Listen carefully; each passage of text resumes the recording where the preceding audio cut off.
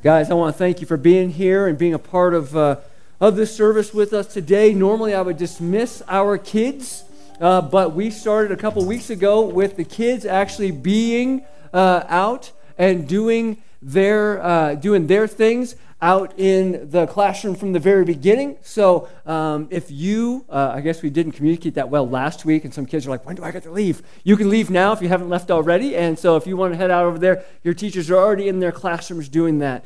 It is a great morning to be here, and I want to welcome you to our 5th Sunday of being a part of the Church United. We've been looking at this in our Gospel Project series, a series within a series, and we started off with being united in the gospel message.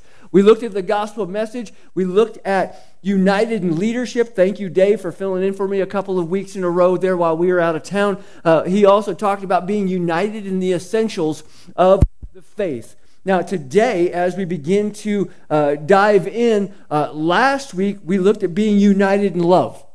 We looked at the communion table and the process and the love of Christ. We talked about the unity in the love of Christ and how it changes the way that we see things. It changes us from a me culture to a he culture. Is it me? Do I need to take this off and just go with the mic? Okay, sorry about that, guys. We've been having some mic issues this morning. As we're looking at this, as we're looking at being united in faith and united in love, that whole idea of the me culture to the he culture comes into fact here. What we do and how we live and how we center our lives is very dependent on what way we see culture. Our lives, if it revolves around us, everything in our life will display that. But if our lives, if they're displayed on Christ, if they're revolving around Christ, everything in our life will display that. Are we me-centered or are we he-centered? See, the truth is we can't follow both culture and God. It's not possible. They're too different in all things. We can't follow both, yet too many in the church we do. On Tuesday nights, our Axis Youth Ministry has been going through a Right Now Media Bible study. And that study has been called The Road Trip to Truth. And if you're a part of the church and you want to have a look at Right Now Media, we offer it to you guys free. It's an app that has all kinds of online Bible studies. It's like a Netflix, basically, for Bible studies. You can check out any of those for free. You can send me an email. I can send you an invite, and you can have it. It's a download. You can have it on your Apple TV. You can have it on your phone. You can have it on your iPad, any of those places like that. But we've been using this, and the Road Trip to Truth is a guy going around to college campuses and high school campuses, and he's asking a very simple question. What is truth? What is truth? And in it, one of the things that they've been talking about, even in this last week, was talking about the differences in the way that generations see truth. And part of the reason why the generations see truth differently is because we have shifted from a modern philosophy to a postmodern philosophy in what we do. Most of you who are grandparents or pretty much over the age of 30, you grew up in the modern era.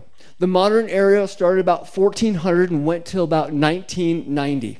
And that was just, the thinking of the modern era was really this. It was defined by a search for truth. The scientific world, the pursuit of natural law, to understand truth, to discern truth, to discover truth, and define truth. That's what the modern era was. The next generation, this postmodern generation, believes there is no absolute truth. And it changes the way that you see things. As we look at this me culture, it says that everything is about me and what I believe. There is no absolute that is going to hold me to this, and everything is relative. So because everything is relative, I can do whatever I want in life with little repercussion. Now, that's a difficult place for us to be in, but we also see the results over the last 30 years in our society, do we not? The way that people live, the way that people act, the way that people do things is because they get to define their own truth according to culture, which is kind of a ridiculous thing to think about. But it's the way people believe and the way people live. Postmoderns say there's no truth, and you can define your own truth whatever you want it to be, which means it's all about you. The problem is, when it comes to Christianity, Jesus very much says it's not about you. As a matter of fact, he says it's all about him, that he is the way, that he is the truth, and that he is the life. He is the absolute.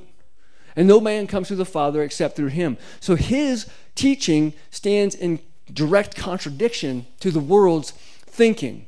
And that's not the only thing. The world today isn't just about no absolute truth. There's really a second thing, and that second thing is this. It's called moral relativism. And if you want to break it down to simple, there's no authority. There's no truth, and there's no authority. There's no standard. There's no secure law. There's no one against whom we're being measured. There's no plumb line if you're into construction. There's no plumb line by which we gauge what's straight and what's not. And in it, there's no established authority which we have to answer to. There's no standard. There's no anything. Every individual has their own personal authority that determines what they get to do. So you have no truth, and second, you have no authority. The third thing is they've really be wrapped up in this idea of personal freedom. And the personal freedom comes to there's no rules. I can do whatever I want. So first you have no truth, second you have no authority, and third there's no rules. Postmodernism says the fact that these things are taking place, the freedom says nothing else matters except for me. Nothing really matters, and there's no guidelines except for the ones that I choose to adopt for my own life. Do you see where there's a possible conflict in all of this? Especially between Christianity and the postmodern thinking of today. Not that we needed a fourth one, but there is a fourth one really that defines this current generation in the way it thinks, and that is this. It's called humanistic atheism. Humanistic atheism, or the fact there is no judge. There's no judge. So right now, we're at the place where there's no truth, there's no authority, there's no rules, and there's no judge. And that is the pervasive thought that's being sold to our culture today. And would you say that it's leaked into the church? Unfortunately, yes. Unfortunately, yes, it's seeped its way in. And the bottom line thinking of our culture today is you have nothing to which you're accountable for except yourself. Am I a good judge of myself? No. I'm the best salesman in this room to sell myself on whatever I want to do. And you're the best salesman for yourself. So the fact that we say that we're the ones in charge, that is a problem. And there's going to be consequences, even though we don't think there's going to be consequences. Even though we might debate against the consequences. And really, if you add all those things up together, if you take no truth, no authority, no rules, and no judge, it means there's no accountability. It all equals up to that. The thing is, as Christians, we can't think like that. We have to move from the me culture of no accountability to the he culture that we are accountable to Christ. It's going to change how we see things. It's going to change what we do. And our eyes are going to be open to the fact that there is a truth, and that truth is Jesus Christ. There is an authority, and that authority is Jesus Christ. There are rules that he has set out for us, and there is a judge. And every single person in this room and every single person on this planet will stand before that judge one day in judgment, in condemnation. And if you do not have an advocate on your behalf by the name of Jesus Christ, you will spend eternity without God. And that is something we're dealing with in the culture. And you might say, well, that sounds great. Let's close up in prayer. Amen, right?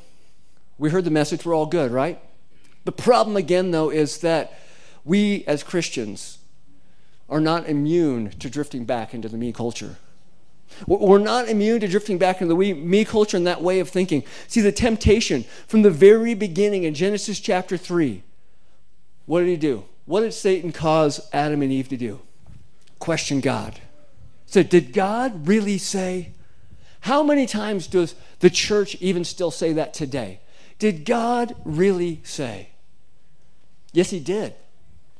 It's in his word, and we have to hold on to that. But we're tempted to say, did God really say? And then the next temptation that was there was, you can be like God if you have your eyes open. And don't we want to be like God sometimes? I'd hate to say it's more than sometimes. It's far too often that we want to be God. And if we get into that way of thinking, if we get into that line of thought where we're questioning God, we're questioning his word, and we are beginning to think that we're like him, we're going to drift into that postmodern thinking. Because that is really what it's all about. When it comes to that type of thinking, who's in charge?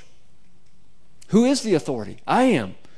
The gospel becomes my version of the gospel. The truth becomes my version of the truth. The authority becomes my version of authority. The rules become my version. And ultimately, I am the judge on who gets to decide that. It's a drift that we do not want to get into. And the thing is it happens over and over again in church culture. As a matter of fact, if you look a little bit over 500 years ago, in 1517 on October 31st, does anybody know that date by chance? When Martin Luther nailed the 95 Theses to the door? The church at the time had drifted. And they drifted into this me-centered thinking. They had added to the gospel and weren't following the gospel. They had become more reliant on traditions. And so he nailed those theses to the door and began what became known as the Protestant Reformation. And in the Protestant Reformation, it was a movement that spread throughout Europe, and obviously we're even still feeling it today, that based itself on 5 solas. And the 5 solas are this. It is a Latin term, by the way, that is sola scriptura. First is Scripture alone. Scripture alone, the emphasis on the Bible alone is a source of authority for Christians. That was something they were challenging within the current church at that time. That basically the Bible was the only book that was inspired by God, as 2 Peter talks about. Is the only book that was God-breathed, as 2 Timothy talks about. If a tradition contradicted the Word of God, then it needed to be rejected. The second one we saw was this, sola fide. And maybe you see that word fide, or you hear that word fide, and you think of fidelis, semper fidelis. Any Marines in here? What's that mean? Forever faithful. And so when we see that word fide or fidelis, it's about faith. In faith alone, emphasize salvation as a free gift received by faith. It's not earned, it's not deserved. Paul talks about it in Ephesians chapter 2, verses 8 and 9. For by grace you have been saved through what? Faith. And it's not of yourselves. It's a gift of God. It's not of works, so none of us can boast. So we have that, and it really expands into the next sola, which is sola gratia, which is grace alone. So far we have Scripture alone and faith alone by grace alone. And that emphasizes grace as the reason for our salvation. There's nothing we've done to earn it. As that verse says, there's nothing we've done to deserve it. But because of God's grace, we have it. Because of His grace alone. Sola Christo is in or through Christ alone. There's no other way to salvation. Jesus Himself says it. There's no other way to God. And then you have sola Deo gloria. That is the glory of God alone. The whole purpose of all this, the whole purpose of our lives, is to glorify God. And this was the basis of the Protestant Reformation, one that we still live through today. So to summarize it, according to God's holy word, salvation is by grace alone, through faith alone, in Christ alone, for God's glory alone. Meaning it's not about me. It's all about God. All this is. And so we see this, and the Reformers had written that to the church of the day, and it was the Roman Catholic Church that had gone away from these thinkings, and it was all about humans and priests and popes and things like that. And they said, no, it's about God. And we have to come back to that. They had drifted from the truth of the gospel. But the crazy thing is they had taken the scriptures from Paul, who had written to the church at his time, had also drifted from God.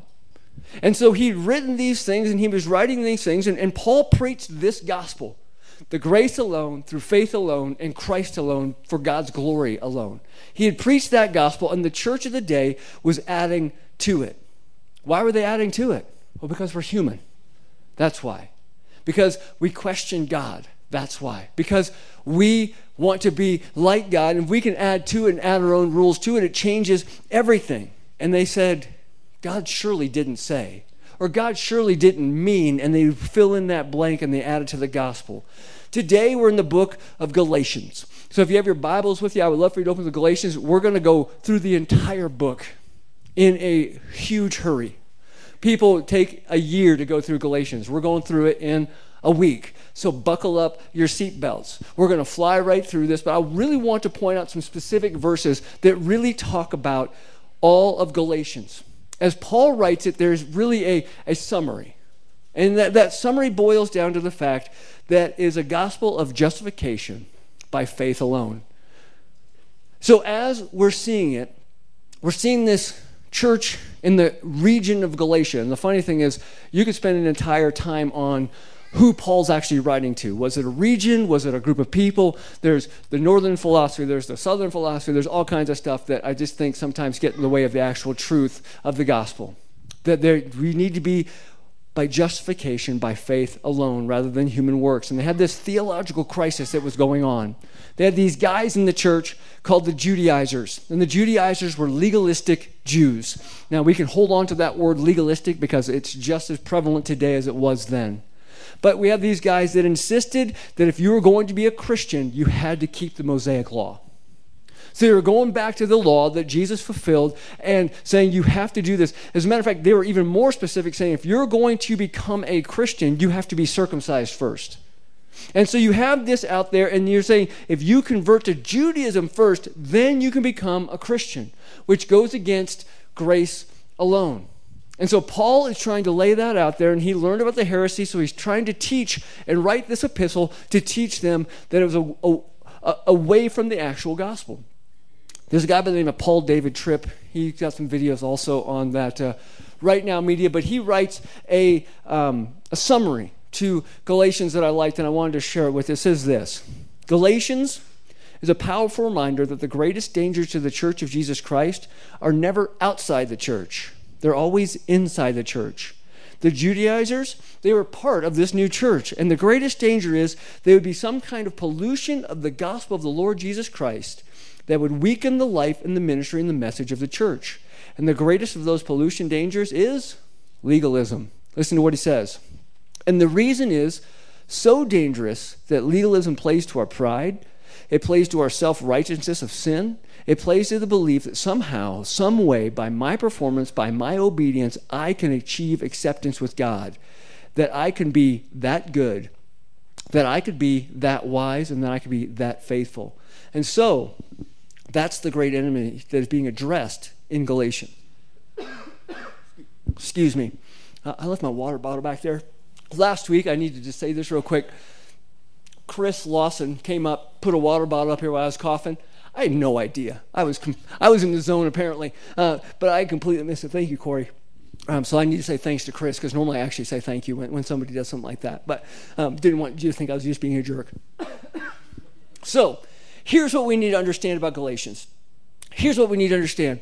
That the gospel is that we are saved by grace alone, through faith alone, in Christ alone. And anytime you add a plus, you destroy the gospel. Anytime you add a plus, you destroy the gospel. And you know what else you do? You elevate yourself, as if what you're saying is more important than what God is saying. So as Paul writes his epistle, we see two different challenges to the gospel. The first one is that theological challenge that the Judaizers say you have to do this and this first. But then there's also another part of it that if you read the gospel, you'll see it. And in it, it actually talks about the fact that Peter was sitting and eating with Gentiles. But when the Judaizers show up, he gets up and leaves the table. It's like when the popular kids show up at school and they see that you're sitting with kind of the geeky crowd, and you're like, oh, I don't really want to be seen with them. So you get up and you leave them and you start making fun of them too. Well, Peter did that. And Paul, he calls him out on it. And he doesn't call him out on it nicely either. Sometimes we're like, you got to confront somebody and you got to confront them with the truth. And he does exactly that. So we have these two different challenges to the gospel. And in it, we see the fact that there's so many things going on in this new church, in these new believers. And there's all this pressure. And they're worried about the rules, and they're worried about the rule makers and what the rule makers are going to say. And Paul says, you know what? We can't be. You have to understand what the gospel is all about. And if you have your Bibles with you, there's probably 5 words that I want you to highlight in the book of Galatians. And the 5 words that I want you to highlight in the book of Galatians would start out in chapter 2, verse 21, where Paul writes the word vain, or maybe died for nothing, depending on what translation you're in. And what he's trying to do here, and this is really covering that justification by faith alone in Christ alone. And that first word, vain, is, he says, if you could be justified by the law, if you could be justified by what you do, then the person and the work of Jesus Christ is in vain. He died for nothing. The second word is found in Galatians chapter 3, verses 27 through 29. And the word there is heirs. Heirs. And as we see the word heirs there, through the work of Christ, not our performance, we become heirs to the promises of Abraham. Let me read it for you just really fast. It won't be up on the screen, but let me just read for you if you want to follow along in your Bibles.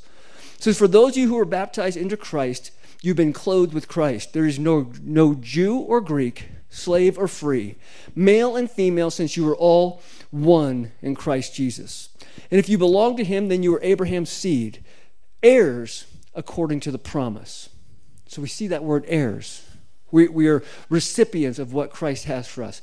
The third word I want you to see is the word sons, found in Galatians 4:4. As you see the word sons there, it talks about we become sons of God. We've been adopted. There's something you need to understand about adoption, and maybe you know this already. We've had the opportunity to go through adoption process numbers of times. The children never chose us. We chose the children. And God chose us, as we see in Galatians chapter 4, verse 4, to become adopted into his family. The fourth word is the word freedom, and the word freedom is found throughout Galatians chapter 5, but especially in Galatians 5:1. It's for freedom that Christ has set you free. Don't go back to the yoke of slavery, which is the law. Don't go back to putting yourself under that pressure. Jesus set us free from the bondage of the law because Jesus is our righteousness, not our acts. And the fifth word that I want you to see is the word boast. Galatians chapter 6, verse 14. It says this, "But as for me, I will never boast about anything except the cross of our Lord Jesus Christ. The world has been crucified to me through the cross, and I to the world." That word just makes sense after he lays out the entire letter in the first 5 chapters, that we can only boast in Christ, not in our own selves. We have to understand that Jesus is our righteousness, and we have to understand that we are justified by grace through faith in Jesus Christ. That truth that he lays out there, it should change us. It should change the way that we see the world. It should change the way that we respond to the world. It should change everything about us. It should change, and it will change if we allow it. It should change the way we love. It should change the way that even as we're looking at this church united, it should change the way that we're united. Because what thing causes probably the most division among churches? Why do we have so many denominations? Would you say it's because we've added to the gospel? Those additions cause those divisions. And so we have to see, even as we look a little bit further, that those additions have to be put aside and we have to be united. So what I want to do with the rest of our time today is I want to expand on this idea of change. The change that the truth brings for us, the change that the gospel brings to us by grace alone, through faith alone, in Christ alone, that it brings to our lives through what we've talked about already in Galatians. And the catalyst for change, Paul really describes in 3 different ways, and it's mostly found in chapter 2. But he says these 3 things, these 3 terms. 1, we're justified by faith. 2, we've been crucified with Christ. And 3, we are redeemed from the curse. So we're justified by faith, we've been crucified with Christ, and we're redeemed from the curse because of the gospel, because of the grace of God. And that should cause us to live differently from the me culture. So first thing we're going to look at is we're going to look at being justified by faith. Galatians chapter 2, verse 16 says these words, "And yet because we know that a person is not justified by the works of the law, but by the faith of Jesus Christ, faith in Jesus Christ, even we ourselves have believed in Christ Jesus. This was so we might be justified by faith in Christ and not by the works of the law, because the works of the law, no human being will be justified." Hear that word justified quite a bit. My guess is you don't use the word justified often in a regular conversation. Unless you work with Word documents all the time, you're like, no, we have to have it left justified. No, we have to have it center justified. No, we have to have it right justified. What does that justified mean? If you look at it from that thing, it's in line, right? It's in line with the rest of the document. That's not exactly what Paul's talking about, but it does give us a good picture. Are we in line with God? Are we in line and aligned properly with what God's standards are? Are we justified to him? See, the word actually justified, it's a legal term, and it has to do with justice itself. The definition is basically this: pronounced or treated as righteous. So if you go back to that idea of being in line with God, are we righteously aligned with God in our, or lack thereof, righteousness? The image that Paul is putting down here is that we are in a courtroom and there's somebody on trial. You know who that somebody is? It's you and it's me. We are on trial and we've been accused of breaking the law. You know what law is? Or that law is we're breaking? It's God's law. And the evidence is brought forward, and you know what? It doesn't look good. It doesn't look good. According to Jesus, the summary of the law, summary of the Old Testament law is broken up into two things. You know what it is? Found in Matthew chapter 22, verses 37 through 39. He said to them, love the Lord your God with all your heart, all your soul, all your mind, all your strength, right? So that is the first and most important commandment. But then he says the second one is like it, which is love your neighbor as yourself. And the law, all the law and the prophets depend on these two commandments. Here's what the record shows. You fail. I fail. Loving God with all my heart, all my soul, all my mind, all my strength. It's in me. It's a desire that I have, but I fail at it. You know why? Because, well, having no other gods before God is a difficult task. I've been putting other things ahead of God, whether things like money or family or pleasure or success or whatever it might be. These are things that I put ahead of God. I've been fearing and loving and trusting and putting my faith in so many other things other than God. You know, as we sang that song, I will walk by faith, even when I cannot see. Is that true? Is that true all the time? Because sometimes it's true in my life, but other times God, I don't quite trust you. Let me take control. I know better than you do. And that is a failure in loving God with all our heart, all our soul, all our mind, all our strength. And then the second part is love your neighbor as yourself. I fail at that too. Like some of you guys I can love. Other of you, it's a stretch. It takes some time. And that's people inside this building. Imagine the people outside this building that aren't like me. How hard it is to love them. We're not good at that. So the evidence against us, it's overwhelming. In God's courtroom, under the law, we are guilty as charged. You know what? There's no plea bargain possible. The penalty is death. Justice must be served. And the judge, because he is a righteous, just judge, cannot waive the charges. Somebody has to pay the price. And just because I have some good behavior, it's not going to get me off. It's not going to shorten the term, because if that were the case, God would not be just. So here's the question. How do we get out of this alive?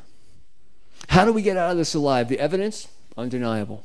The law, unchangeable. The punishment, unavoidable. How do we get out of this alive? Well, the only way for us to be justified, declared righteous or not guilty, in this type of courtroom is for us to have a perfect substitute take our place. The one who lived righteously but was willing to take the punishment in my place. You know who that is? Jesus Christ. Not because I earned it, not because I deserved it, because of grace alone. It's not our works and how well we follow the law, but Christ's works that satisfies God's law and maintained his justice. Christ fulfilled the law on our behalf. Christ is perfect. He alone is the one righteous man. Likewise, Christ fulfilled the law in the terms of the punishment by stepping up and going to the cross. He suffered death under God's judgment in our place. Have you ever stopped and thought about that? I know we sing about it when we sing about amazing grace, but do we ever stop and really think about it? And because he's the very Son of God, Christ's perfect righteousness was sufficient. Sufficient to take my place, sufficient to take the wrath of God, and we are acquitted. We had that righteousness imposed upon us from Christ. This justification, this being rightly aligned with God, is received by faith. We are justified by faith. That means trusting in Jesus' works, not our own, to be right with God. And here's the thing, that faith isn't some good work we do. Because we might think, well, I have more faith than you do. I believe stronger than you do. Our faith isn't actually what saves us. It's the object of our faith that saves us. Jesus. We don't get to attribute anything to ourselves. We don't get to justify ourselves by something we've done or there's qualities that are in us. You and I are justified by faith because it's faith in Jesus Christ. And that is where we have to stand. By grace alone, through faith alone, in Christ alone, according to the Scriptures alone, for God's glories alone. Our lives are changed by the fact we are justified by faith. But there's a next part that we need to see, that Paul says you and I have also been crucified with Christ. Galatians 2:19 and 20 says these words, for through the law I died to the law, so that I might live for God. I've been crucified with Christ, and I no longer live, but Christ lives in me. The life I now live in the body, I live by faith in the Son of God, who loved me and gave himself for me. Here's what Paul's talking about, is his life has been changed because of the gift of faith that he has received. He doesn't live the same way that he used to. And guess what? Neither should we. We have received this amazing gift. We're no longer living to think that somehow I can justify myself before God by keeping my own law. See, Paul is writing that here saying, I tried and I continually failed. So what did he do? He had to change his way of thinking. He had to understand that it isn't anything that he can do and that he could not achieve the righteousness that God desired on his own. So instead, he accepted the righteousness that Christ gave him to truly begin living for God. Because sometimes we can get so caught up in trying to live for God that we're living for ourselves and our glory about living for God. By faith, it actually makes it possible to live for God. Being crucified with Christ means we're no longer under the penalty of the law. That penalty was paid by Christ on our behalf. You ever stop and just think about how amazing that is, that a God would step down out of heaven for you and for me? Just pause for a second. We are the creation. The Creator stepped down out of heaven for you and for me. Christ was crucified and we were crucified with him. The penalty was fully paid just as surely as we were crucified on that cross for our sins. When Christ rose from the dead, guess what? We rose too. Now the risen Christ empowers us to live for him in a way that pleases God. And we used to seek life. We used to seek life through our own works, but now we live by faith through the Son of God. Being crucified with Christ means we are new creations. 2 Corinthians 5:17, the old is gone, the new has come. We have a new love. We talked about it last week. We see through the filter of Christ's love. We have a new commitment. What do we actually live for? For the glory of God alone. We have a new way of life. And let me just tell you this. It's not because we have to. That's when legalism comes in. It's because we want to, in response to what Christ has done for us. Because we're changed and we want to see that change lived out. We are justified by faith. We have been crucified with Christ. But the third thing he talks about is we have been redeemed from the curse. Check out what it says at the beginning of Galatians chapter 3 and verse 10. For all who rely on the works of the law are under a curse, because it is written, everyone who does not, what are those next two words? Do everything. Does anybody follow the law 100%? None of us. So we're all guilty. Everyone who does not do everything written in the book of the law is cursed. Now it's clear that no one is justified before God by the law, because the righteous will live by faith. Christ redeemed us from the curse of the law by becoming a curse for us, because it is written, cursed is everyone who hung on a tree. The purpose was that the blessing of Abraham would come to the Gentiles by Christ Jesus, so that we could receive the promised Spirit through faith. It's heavy to be under a curse, isn't it? It's heavy to be under a curse. The curse of the law fell upon us when we sinned, but it's been around since our very first parents. That curse has been hanging there. And you know what that curse does? It creates everything not to work right. I woke up this morning incredibly sore, and I have no idea why. I took 3 Aleve, and I think it's working, but I'm still just stiff. Things don't work right. Creation is all messed up. Anybody watched the news lately? I actually haven't. I had my fill on a road trip. We go down to the hotel breakfast, and they always have, Good Morning America, whatever on. And I'm like, it just is constantly bad news. And it's like they're just shoving it down your throat. And we just live in a cruddy society. Yes, we do. But we have a good God that loves us very much, and he takes care of us. But because creation's all messed up, it groans. It groans in futility. That's what the news is all about. Floods and tornadoes wipe out homes and houses. Crops fail. Mothers experience pain in childbirth. Not to give you any pre-warning on that, Courtney. But you will. Work, it's difficult. Conflict and blame, they divide us. This is all because of the curse that we are under. But here's the beautiful thing. Christ redeemed us, which means he bought us out of that curse. And what did it? Well, when Christ went to the cross, it reversed the curse.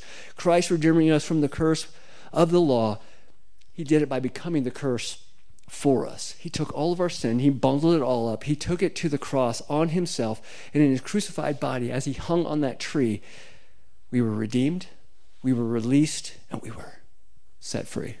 And it is for freedom that we've been set free. Don't go back to all that curse. Don't go back to it all. That's why Jesus says, come to me, all you who are weary and heavy laden, and I'm going to give you what? Rest. He's going to give that to us. We've been redeemed from the curse and brought into blessing. Can I just tell you this truth right here needs no addition. It doesn't need anything else. The hard thing is believing that's true, isn't it? You know why? I know why for me, and I'm going to guess it's the same for you. I'm kind of a control freak. I like to say that I have control and that I can do what I need to do and I can earn it myself. I'm not one who likes handouts. I'm not one who likes any of those kind of things. I want to work for it myself. I want to get on God's good side by myself. Not because of his grace, but because of my actions. And then I can boast about my actions, right? Of course, going back to Ephesians 2:8 and 9, I'm not supposed to. And that's the reason why, because God's the one supposed to get the glory, not me. When you're a person that wants to be in control, that's a hard reality. Grace in itself is a hard thing to grasp. You ever been a recipient of grace? It's hard to receive, isn't it? You ever been somebody who doles out the grace? Also hard to do. Grace is a hard concept. But when we really grasp the truth of who we are, when we really grasp what the law shows us about ourselves, by the way, if you really think about the law does two things. One, it shows us our imperfections, and also it shows us our pride. That's the two things the law does, and that's why that's even such a heavier curse in it all. But like Paul says, it's by grace alone, through faith alone, in Christ alone, according to the scriptures alone, for God's glory. Chapter 6 says we can boast in that truth, not our version of the truth or what we think we can do. Can I tell you, this is something that should unite the church, not divide it. That in Christ alone, we have our blessing. We have our righteousness. It's not something that should divide the church, but something that should unite it. And when I go back to the way the world's thinking, and I go back to how I opened up talking about this idea of no rules and no authority and no truth, they're in desperate need of hearing this. Can I ask you who they hear it from? It's us. It's the church, and that's why we have to be united and we have to go and share and show that amazing grace. Let's pray together. Father, thank you again for today. And thank you for who you are, and thank you for the way you continue to work in each and every one of our lives. Thank you for the opportunity to be able to just praise your name and praise your goodness and give you all the glory for the grace you have bestowed upon us. Again, I'll say it again. It's not something that I've earned. It's not something that I deserve. It's not something that somehow, some way, you saw me as good enough. As a matter of fact, Romans chapter 5, verse 8 says, while I was still a sinner, while I was still an enemy of yours, while I was still far from you, Christ died for me. God, I know there's people in this room that believe that as well, but there's some others that are really struggling with it. And I pray today is a day they see your grace, they see your mercy, and they see the only way through to heaven is through that. Nothing they can earn, nothing they deserve, but all through you. God, we pray it all in your name. Amen. I'm going to jump down. I'm going to slide over to these chairs over here on this wall, and I would love to talk to you about the grace of God. I'd love to talk to you about who Jesus is and what he's done for me in my life and when he can do the same thing for you. Maybe you're under the weight of that curse. Maybe you're under the weight of the burden of thinking you have to earn something in all of this. Let's talk about that. I'll be over there, or if you just want to pray with me, let's do that. I hope that today inspired you. going through Galatians that fast was a bit of a load for me, and I think I threw it all out onto you. So I hope that you're still absorbing that. But as we sing this last song, I pray that God is speaking to you and he's moving you in the direction he wants you to go.